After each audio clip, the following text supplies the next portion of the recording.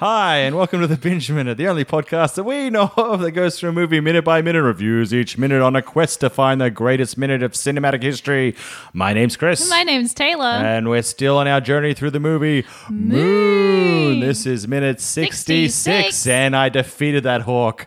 At the end of the last episode, it's flew in, and then I punched it so many times, and now I'm in trouble. There are people lined up outside. Protesting. We cannot leave. But my beautiful face would have got torn. It would have got torn up. Torn up by the hawk. Tawny hawk.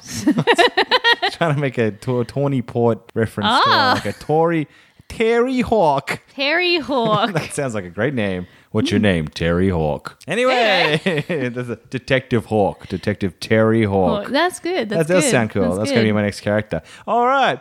What are we talking about today? Oh, listen, I had this idea. So we before each podcast, I don't know if you know our process, binge listeners. We try and have like a little idea of a story to tell before we get into the crux of the minute. And this minute's pretty meaty, pretty juicy. It's very short. Not much happens, but what does happen is pretty big. But we always try, and I'm going to sneeze. We're keeping that in. Okay. My sneezes lately have been painful because the thing that's happened with coronavirus, if you don't know this, because they're like, sneeze in your arm or avoid sneezing in public. So what I've been doing is trying to do those, those kind of sneezes instead of the, where you blow it out, you kind of contain it to the face, right? So... But now the restrictions are lifting, so I'm sneezing freely. But every now and then... you shouldn't be sneezing freely, but... Well, you know what I mean. I'm freer to sneeze. I still try and, I sneeze to my elbow or whatever. But I, all out of now. Instead of...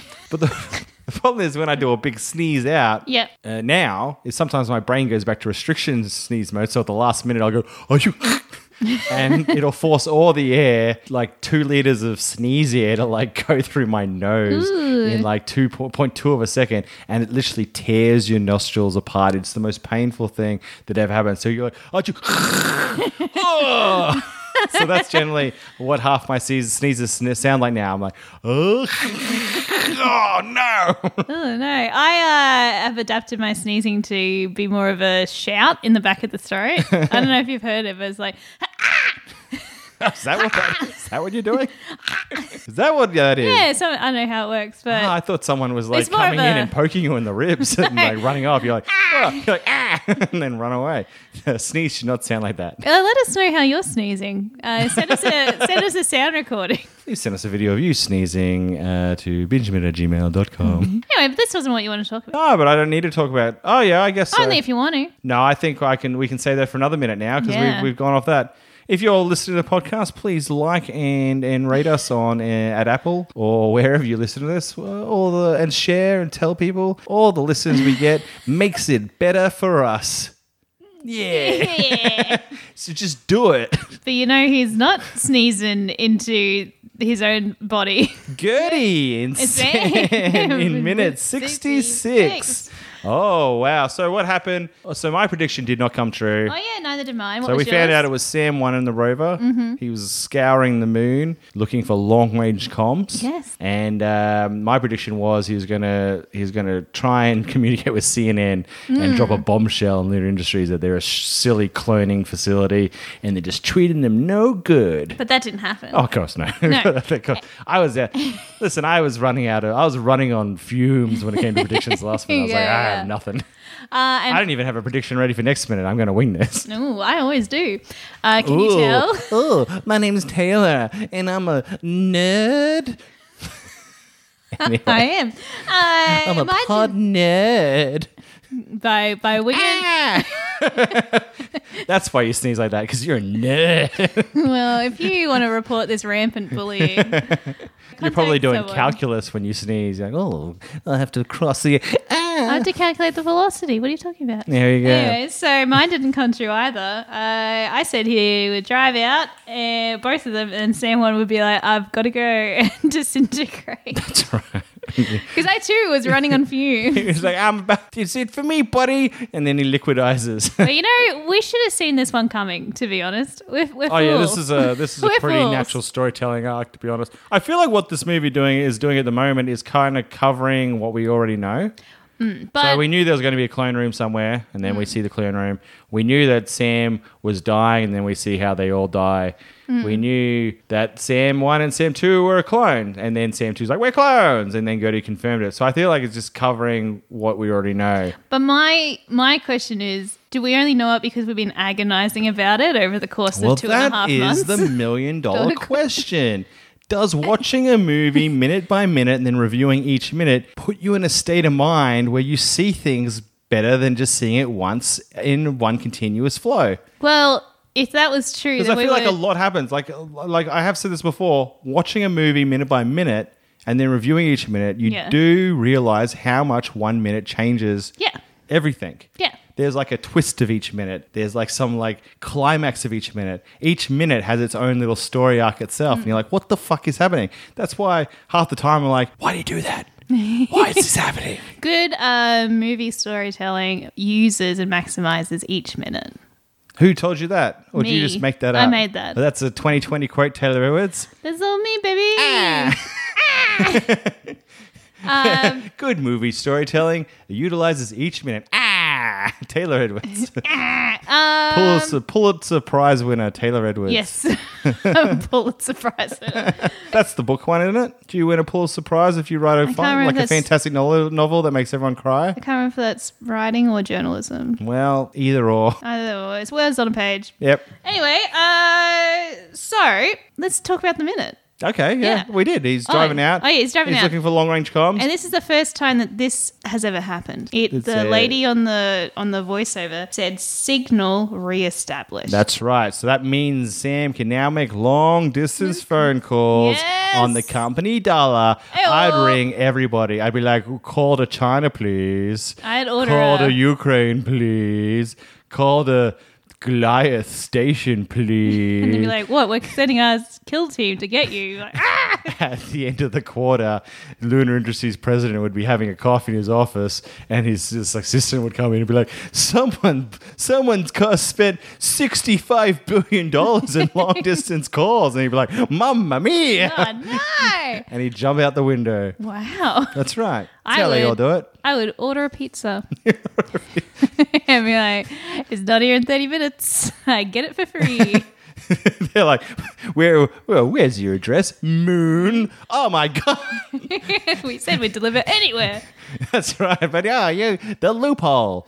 But that's the thing. Like, you can say that. I would order a bunch of pizzas to Lunar Industries because in Domino's you can actually write. Oh, there is a pizza company. I'm not sure it's Domino's that you can like. Oh, I think it's Pizza Hut. Pizza Hut. You can actually tell them to put like a picture on the box.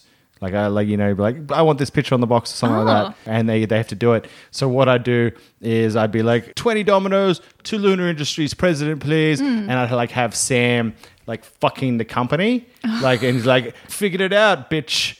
I'm a clone. He's like fucking the company. Very aggressive. Yeah, but he's angry.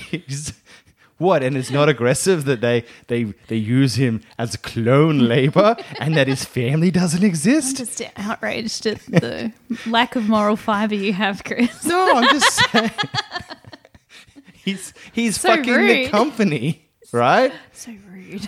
Man, if you were a clone, you'd have the weakest revenge. Because you'd probably be like, "Oh, I'm gonna kill them all out of anger, but I have to do it nice because I'm a woman of moral fiber." I'd be like, "Nah, get in that capsule. I'm gonna shoot you to earth, not burning you, motherfuckers." That'd be my infomercial. Oh, thank you for your time working for Lunar Industries. You're about to die, Chris boy. Let us know who the monster is in this scenario. It's capitalism, not me. Anyway, So he rings his family. He Yes. rings Tess's number. He has his phone is an orange box. an orange toolkit. I think it was the iPhone -2. It's got a little black and white screen. That's right. And a woman ants. She's probably about, I don't know, mid-20s. Yeah. Brown hair. And she's like, hello. And he goes, is this the Bell residence? And she's like, yes. And he's like, is Tess there? And she says, Tess died many years ago, and you saw Sam's one's little heartbreak. I don't know why, because I assume he'd already realized that Tess doesn't really have any connection to him, and like whatever she was going to say, I was surprised that he had a weird reaction to it. Yeah, but he's also been thinking about and hearing words from her for like years. And then even though he knows he's a clone, even though he knows that his family doesn't exist, it's still like quite a lot. Sure, but he's had like 5 minutes now. He's got to like he's had a whole 5 he's minutes. got to move chill on, out. man. He's found a clone room since then. He's done super things. Maybe he was hoping to talk to Tess as like a 80, 90-year-old. Oh, maybe. And be like, what was the real Sam Bell like? And they're like, just like you, Sam Bell. Sam Bell. He vomited blood. It's like, what? I'm doing that. Oh. No. So, so she's dead. And I would assume this is Eve, his Yeah. daughter growing up, and obviously the original Sam Bell and Tess had Eve, and I reckon what's going to happen. So that's basically where the minute ended. Yeah. Let's face facts. That's where the minute ends. And he was struggling. He was like, right at the end, he's like, are you sure? That's right. And we should mention Sam 2, nowhere to be seen. No, he's not in the picture. He's not in the picture. He's not even in the car. No. He's back at the Loonberg. I reckon. Do you reckon if he goes back, Sam 2 is salsa dancing with Gertie? I hope so. That'd be amazing. Anyway, what'd you rate the minute? I liked it. I'm going to give it a 52. Oh, I'm going to give it a 50. I did like it as well. What is your prediction for the next minute? Well, she hasn't said my name is Eve, so I reckon he's asked, are you sure? And she'll be like, yeah, I'd know as her daughter. And then that's how he's gonna find out. And then I don't know how he's going to react. You look like Dad in my pictures. Imagine if she said that. You look like Dad. What? Well, she did say that the picture is fuzzy. The picture's really difficult to see or something. Yeah. Well, it is moon reception. Yeah, me using potentially quite old equipment. That's right. So I reckon the daughter's going to be revealed, or it's twist. She's like, yeah, my name's Kathleen. Kathy's my mum. Yeah, that's right. There was no Tess or Eve. It was just Kath and Kathy. We ran the show for years. And then I reckon he's going to then just hang up. Oh. I don't think he's going to be like, I'm sorry for disturbing you, and then close it. I don't think he's going to continue the conversation. He's not going to reveal who he is. I reckon she's going to reveal who she is and be like, you look like my dad. And he's going to be, in all seriously, he's like, what's the number for Domino's down there? And the current address for Looney Industries headquarters. She's like, my dad's company? Yes. I need that address, that number. Do Domino's still do the draw a picture and stuff? Absolutely. All right. I'm going to describe to you what I want you to do. I want me to. He's like, Mister, you're a stranger. I'm like, I don't care. You must do this for me. All right. So we have two predictions. Me too. One may be more likely than the other. That's right. Taylor's was ridiculous. Yeah, mine was off chops. Thank you for listening. Hope you're enjoying the podcast. Please leave us a review and a like. Share it around with everyone in the world. Why do you keep going when I do that? Because we have a whole outro that does all this. I know, but like a couple of other friends have started podcasts around the same time, and they just say it every 10 seconds. Every 10 seconds, they'll be like, I went down the shops, leave a review, and then I bought a candy bar, leave a review, please. And well, you wouldn't believe who I met at the shops. A review, please leave one. They go review crazy, so maybe we should be like, please rate us. If you do review us off this episode, please put in the comments something like, I did it for you, Chris. Thank you. Just so we know that you did it. And I'll shout you out. And if you live near me, I'll send you some Domino's. All right. All right, we've got two predictions. Let's see which comes true in the next minute. See you then. Thank you. Bye-bye. Binge Minute is produced by Brisbane comedians Chris Martin and Taylor Edwards. You can follow us on Instagram at @PissFarden and at Taylor Edwards Comedian, or on Facebook at Chris Martin Comedian and Taylor Edwards. Get in touch with us at bingeminute@gmail.com with any questions, comments about the podcast, or suggestions about what we should watch next. If you've been enjoying Binge Minute, help us out by giving us a rating on Apple Podcasts or wherever you get your pods. We'll be back soon with more Binge Minute. Bye-bye now. Bye-bye. Bye-bye.